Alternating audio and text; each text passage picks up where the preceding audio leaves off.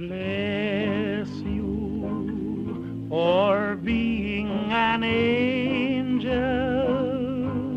just when it seemed that heaven was not for me. Hello and welcome to Drunk Church. This is a special episode on the movie Possession. And you are? I'm Cosima V. Concordia, and you are? Aurora Laybourne Canlish. Incredible.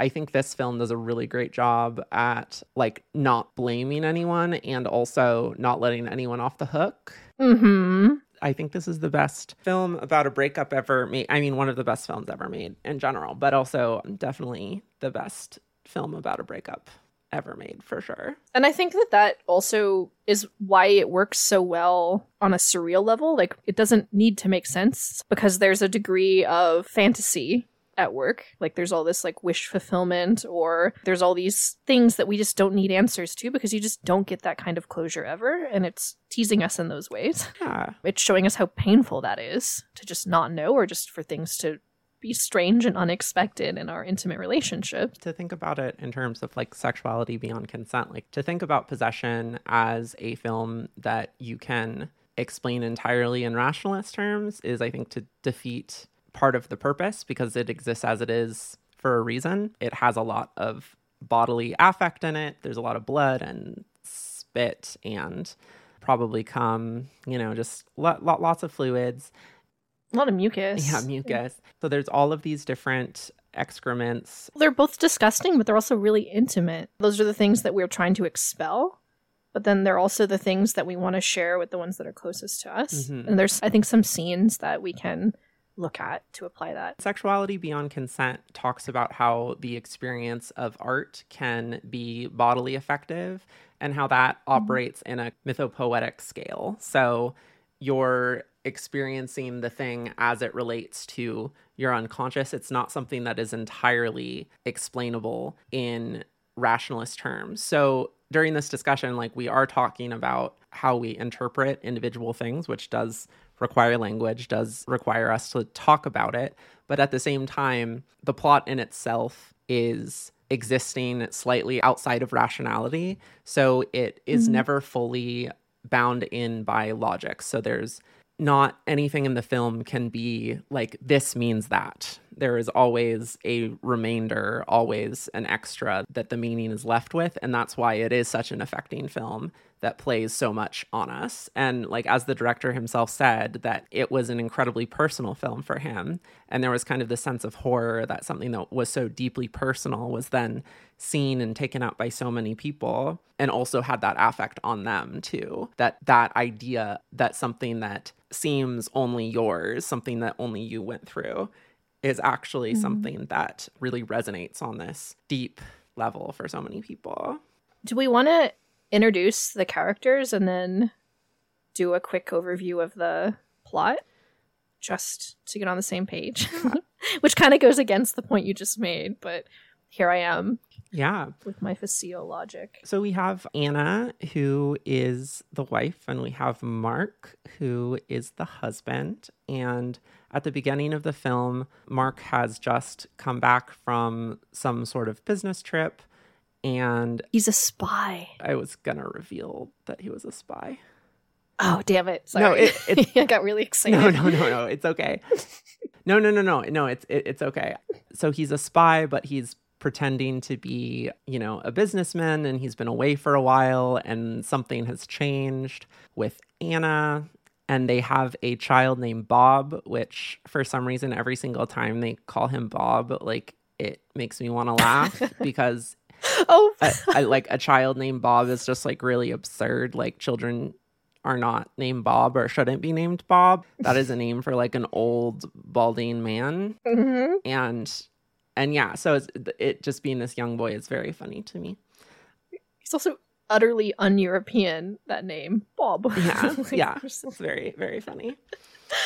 And so it's set in Berlin, and it's during the time of the Great Wall, so it's separating them, and there's this kind of ever-present sense of being watched. Like lots of the time it will zoom in on this gray wall and like show the soldiers on the other side watching with binoculars. There's this real ever-present sense of everyone's identities and the way that everyone relates to each other being in this tense place, like about to crumble, basically. There's this tension, this feeling that Anna has changed. And at the same time, Mark doesn't feel like he can really trust what Anna says anymore about like where she is. And they like talk really frankly to each other in a way that is like kind of disarming and like a little disconcerting sometimes. It's almost at times feels like they're having inner dialogue, but they're just like talking to each other about like disgust they feel for each other. And this leads to things like Anna leaving Bob all alone at the house for like a really long time. And this is after she reveals that she is actually having an affair this entire time. So she's been having an affair for about a year. And then it ends up being with this guy, Heinrich. So then once that's revealed, it kind of continues to dissolve steadily. And Heinrich is a new age polyamorous. Like there's a lot of like very homoerotic tension between Heinrich and Mark, which is really fun and interesting. Where Heinrich is like, we are on the same lake coming at each other from opposite shores. Yeah, in a mountain lake. Yeah, in a mountain lake. We are part of the worst shape, the triangle. And his like shirt is always most of the way unbuttoned. Yeah. He's like doing drugs too. Like Mark quips about him just like, oh, you on dope? Or you like gobbling shrooms? Like, so you know that he's just like on the spiritual plane, like, I don't know, doing peyote and stuff. You just get that vibe from him. He also owns a motorcycle.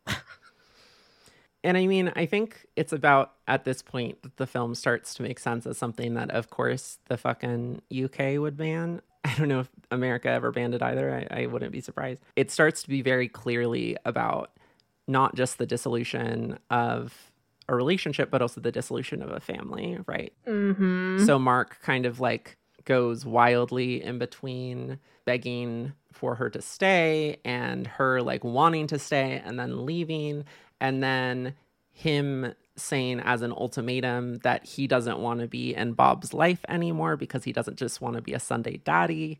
It's always wild to me to think that that's actually was the norm and still is the norm in a lot of places where like if you divorce the wife, like the guy just kind of like leaves, like maybe financially supports them, but like doesn't really exist in the same way as like the emotional figure, which is yeah, quite fucking wild. Like the justification too, and he even says he's like, I don't want to fuck him up more than he is, like being the Sunday daddy. It's like, you don't think that abandoning your child? Yeah, completely abandoning your fucking kid.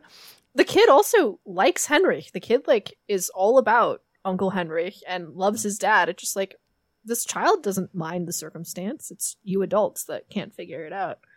Yeah, the kid's just kind of vibing. Yeah. Feral. Feral child. Yeah, and so then, the mother like leaves him in the house or like leaves for several days while Mark is having these fits where he's like going through the process of grieving basically, and that kind of like manifests as like a literal possession. Like it feels very similar to demon possession movie where he's like having fits, he's like sweating, he like doesn't know what time it is, and then it ends up that Bob's like been home for a really long time basically by himself, and he's all dirty because he's like hasn't had a bath in days.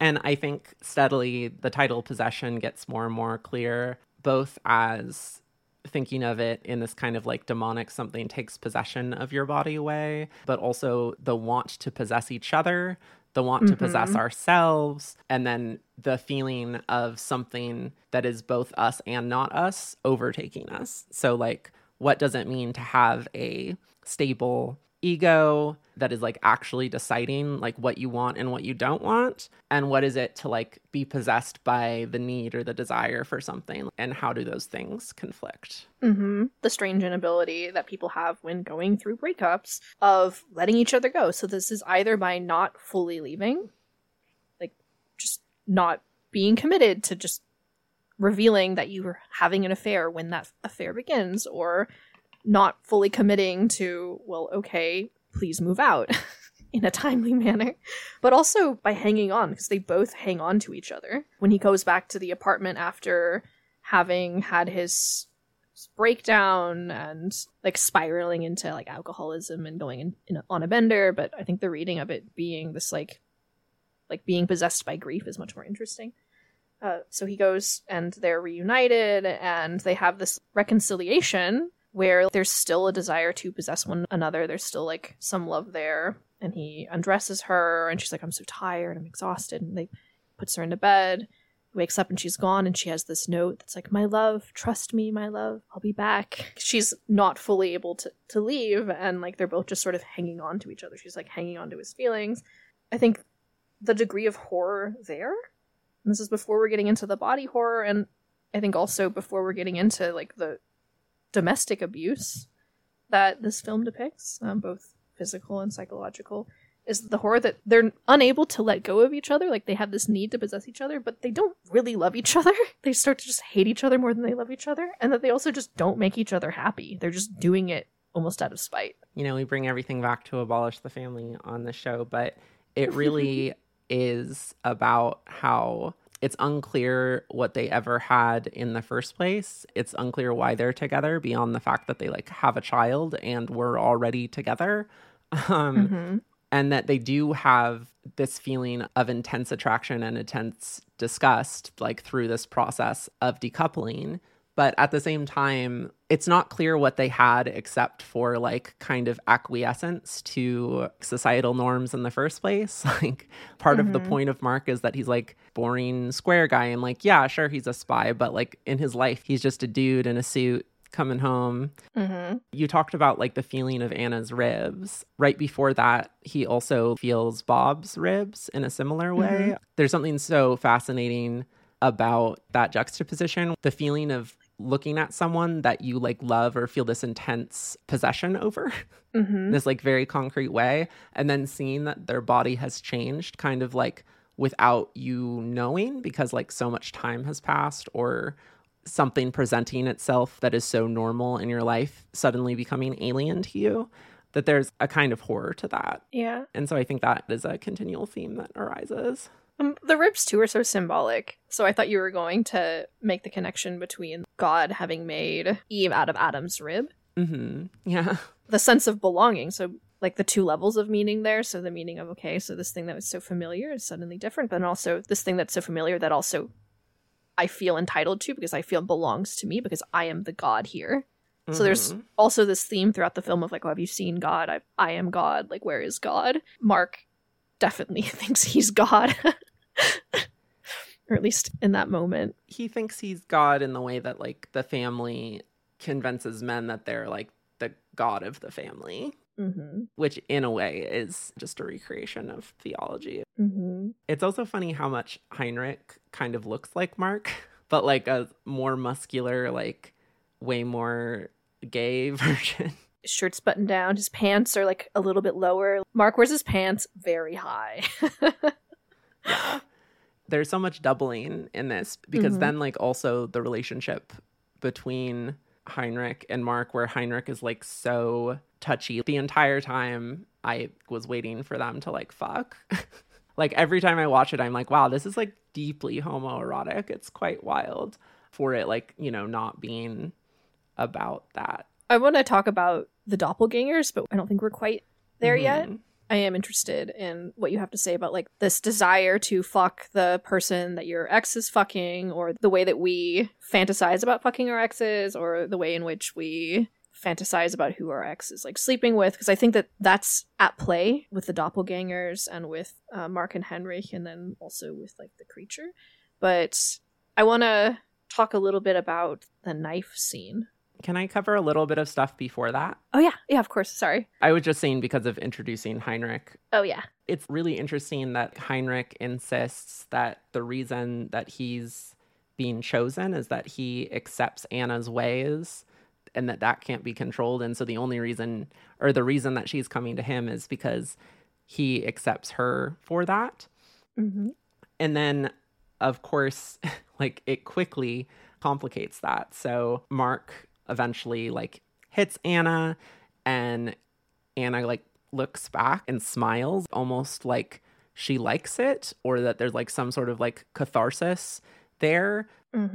Then insists that he hit her more, and then basically saying that like the amount that she has sinned would require more violence. Which is so horrifying because it's the absolute authoritarianism of how Mark seems to have viewed himself and Anna's world. And then as that like begins to crumble, the only way that that can be enacted is through this violence. And then when the violence doesn't work and she like literally smiles at it, it's the peak of impotence. This is contrasting when Mark tried to punch Heinrich just a few scenes earlier, and then Heinrich just like completely fucks him up. Like but then also like weirdly tender to him, like almost like carrying his body like lovingly, like while he also like punches the shit out of him.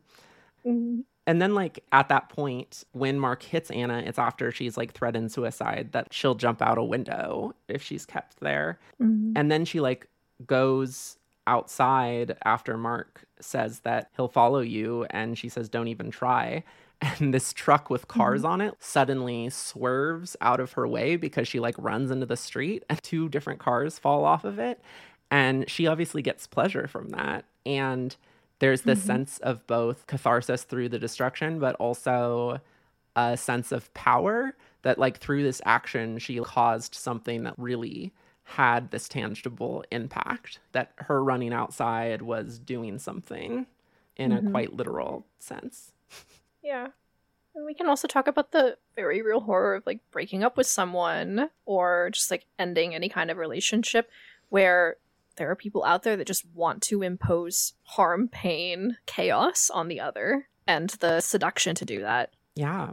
At one point they want to possess each other, but then they really want to hurt each other. They want to say the cruelest things possible. They want to degrade each other. She also mentions, like, think I'm the villain, like, I'll be the villain. She, like, invites the vilification at one point. Yeah, and, like, Mark goes to the point of hiring a private investigator, and Bob is left to be taken care of. And then Marguerite, who's kind of, like, the best friend of Anna, who Mark has been getting like parts of information of, but Marguerite doesn't know everything. She also hates Mark. Yeah, but they also like hate each other and like genuinely loathe each other. And so then there's like this sexual tension that ends up with them.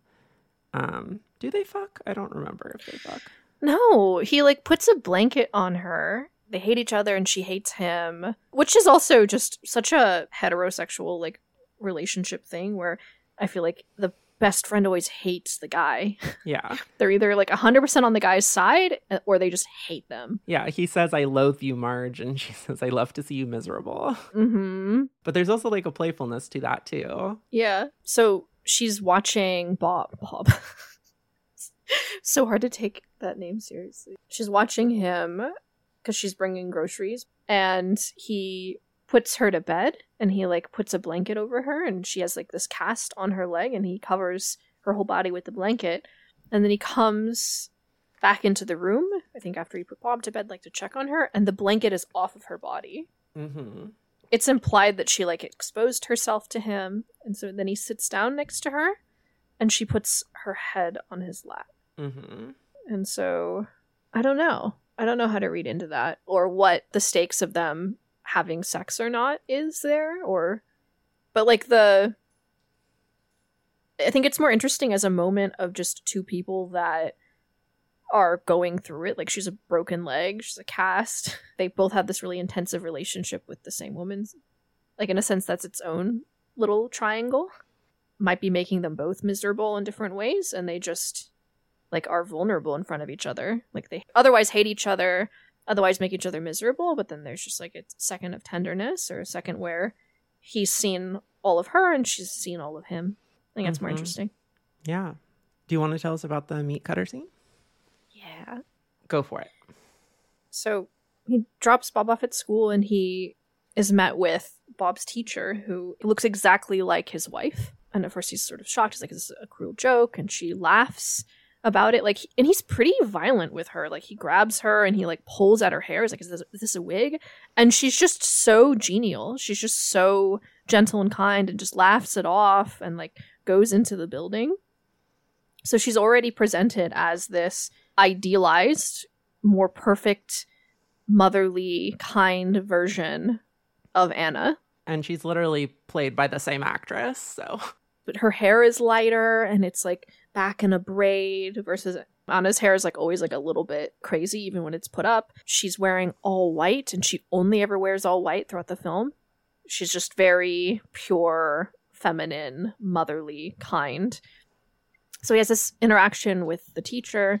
He goes back home to the apartment and he finds Anna in the kitchen with this electric knife cutting up meat and putting it into a grinder. And they have this altercation where she tells him how disgusting he makes her feel and how she needs to leave in order to be alone and that he cannot possibly understand her. Mm-hmm. They're just slinging cruel words at each other.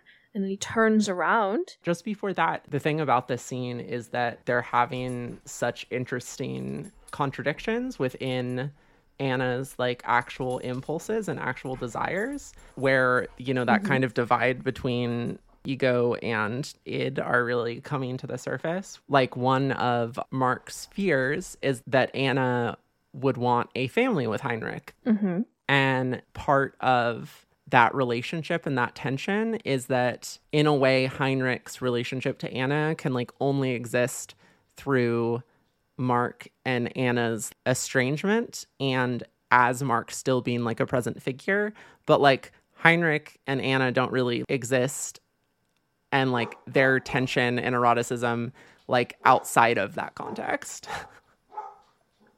Mm-hmm. Which I think is a pretty common way some people feel sometimes. She only desires Heinrich insofar as he isn't Mark, but then once Mark's out of the picture, then why would she even want Heinrich? So they're having this intensive altercation, and he turns his back for a second, and she takes the knife and she puts it to her throat and just gives herself like a huge gash along her neck. And he realizes what she's doing and immediately just starts attending to her, and he's horrified and he's scared for her, and he like starts to be very tender and bandages her up, and she's still being cold and despondent toward him. Then he's left alone in the kitchen, and he just takes the knife and he starts sawing down his arm, making cuts down his arm, and she's just pacing, like she's running around the house just like packing up, and she just doesn't pay him any mind. The scene is just him sitting in that kitchen and him just like in so much pain,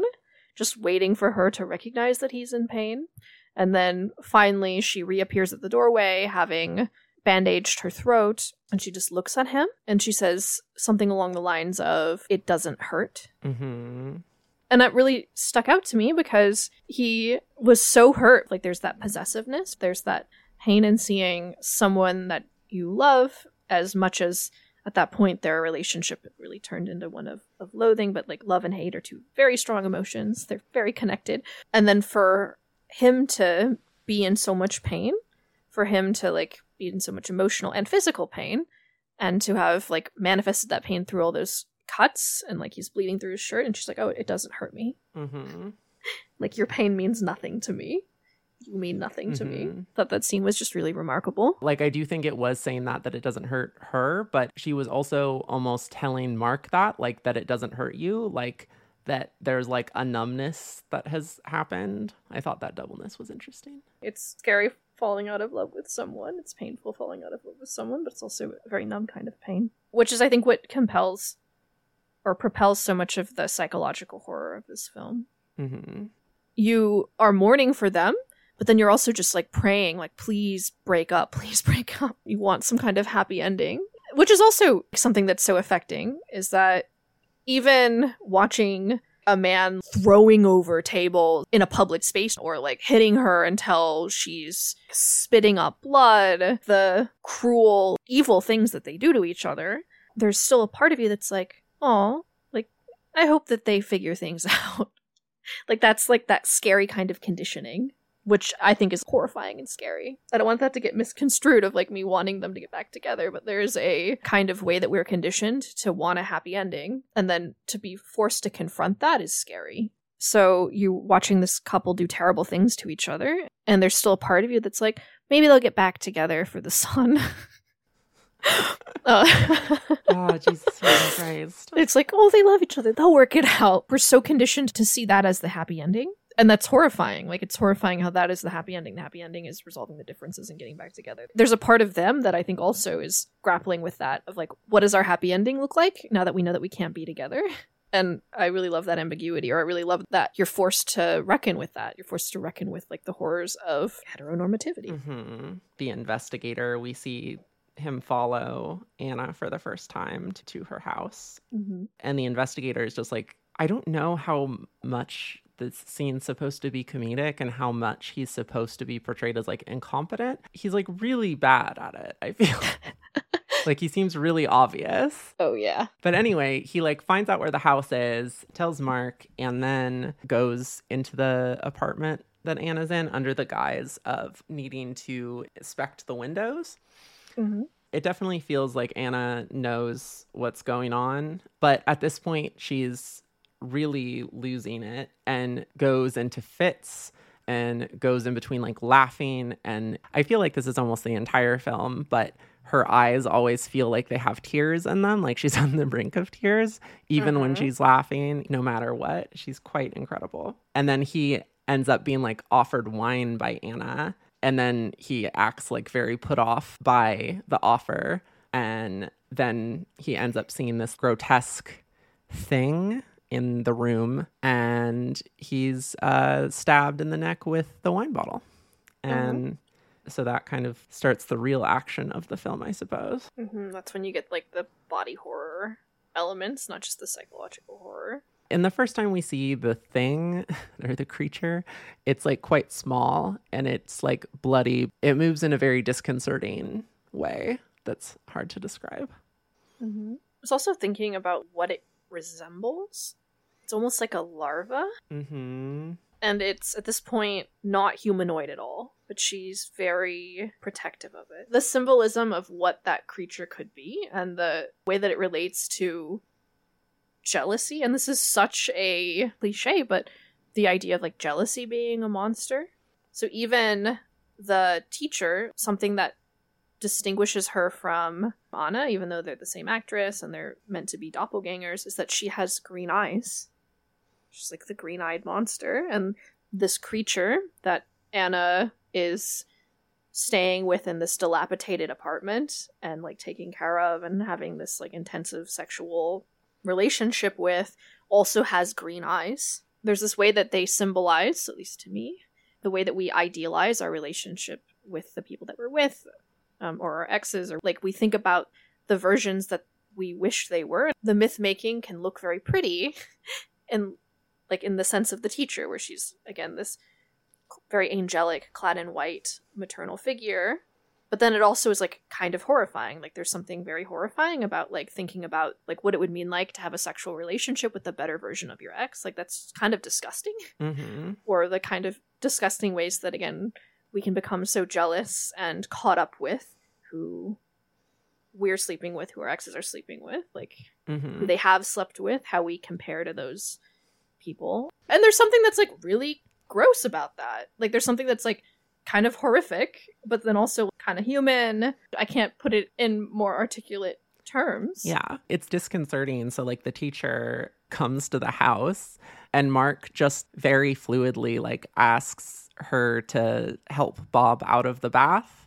And the teacher just immediately does it and like, you know, gets a towel and like dries Bob off. It's very inappropriate. But that feeling of possession over her, that feeling of like domesticity and, you know, her femininity and the things that she's inherently supposed to do and just like naturally do extends so easily to this other person, that like the mother is just an archetype to be exploited. Because the teacher also becomes the idealized, better version of his wife who he can fantasize about and objectify, because she strips down and gets into bed with him and just lies there naked.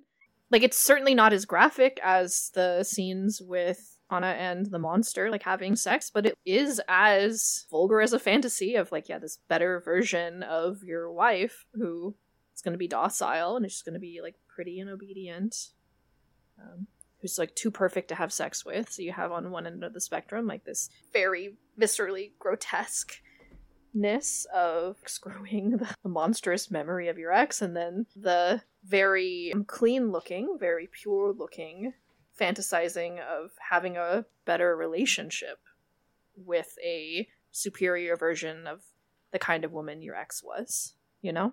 Mm-hmm, totally. The doppelganger aspect of the film, for me, the ways in which we idealize or we demonize the people that we're close with, that's sort of what that meant to me, or how those scenes spoke to me.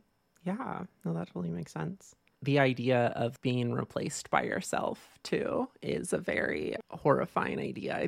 Like, I think there's something more comforting in thinking that you're being replaced by someone that is extremely different from you, but there's something about the idea that, like, just found, like, a slightly different version of you, so that they can, you know, kind of get rid of the psychic conflict or the things they did to you or the things you did to them or whatever. Like people with a type. Yeah, Jesus. You know, objectifying is hot in the right context, but, like, you know, you want to, like, actively see the people in your life as full, complex people and not just, like, representatives for your fantasies, representatives for some unfulfilled desire. Mm-hmm. There's, like, a moment when someone just has this idea that they're chasing, and then if you are someone who just is having that reflected on you, like, there's this startling, arresting moment. You're like, oh my god, like, it's not me you're seeing, like, but what is it that you're chasing? Like, what is it that you're looking for? Like, are you trying to replace something that you lost, or is there this version of this thing that doesn't exist that you're just going to keep, I don't know,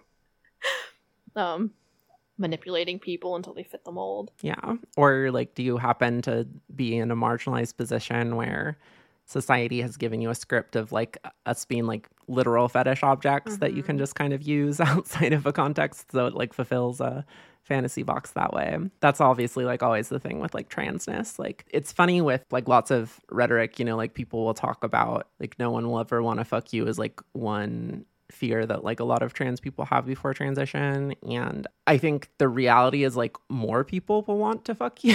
Like, that's not the issue. The issue is people treating you not like a person, and people objectifying you, and people enacting violence at you because of desire, like, mixed with feelings of disgust and stuff. It's not about getting laid. Like, that's not what's at stake here.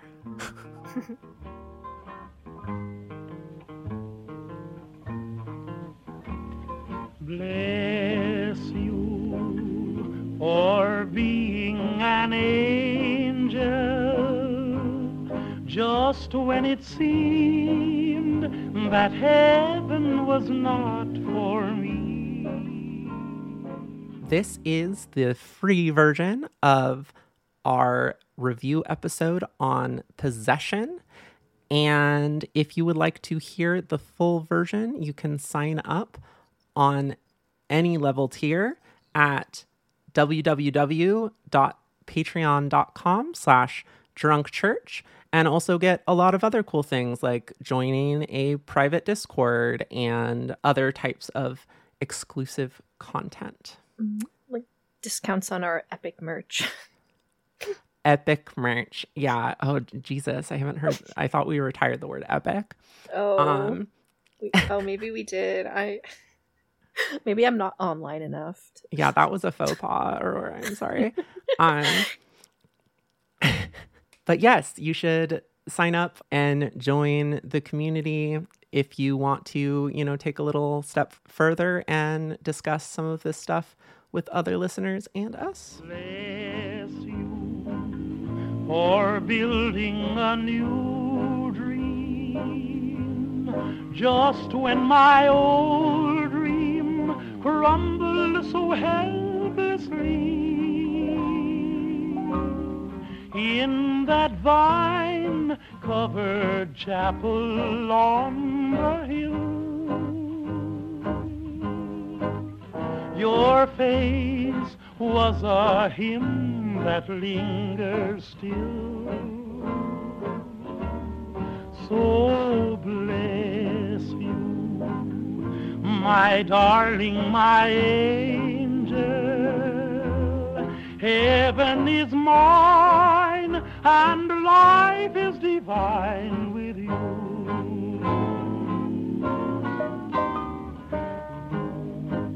Bless you, darling, for being an angel.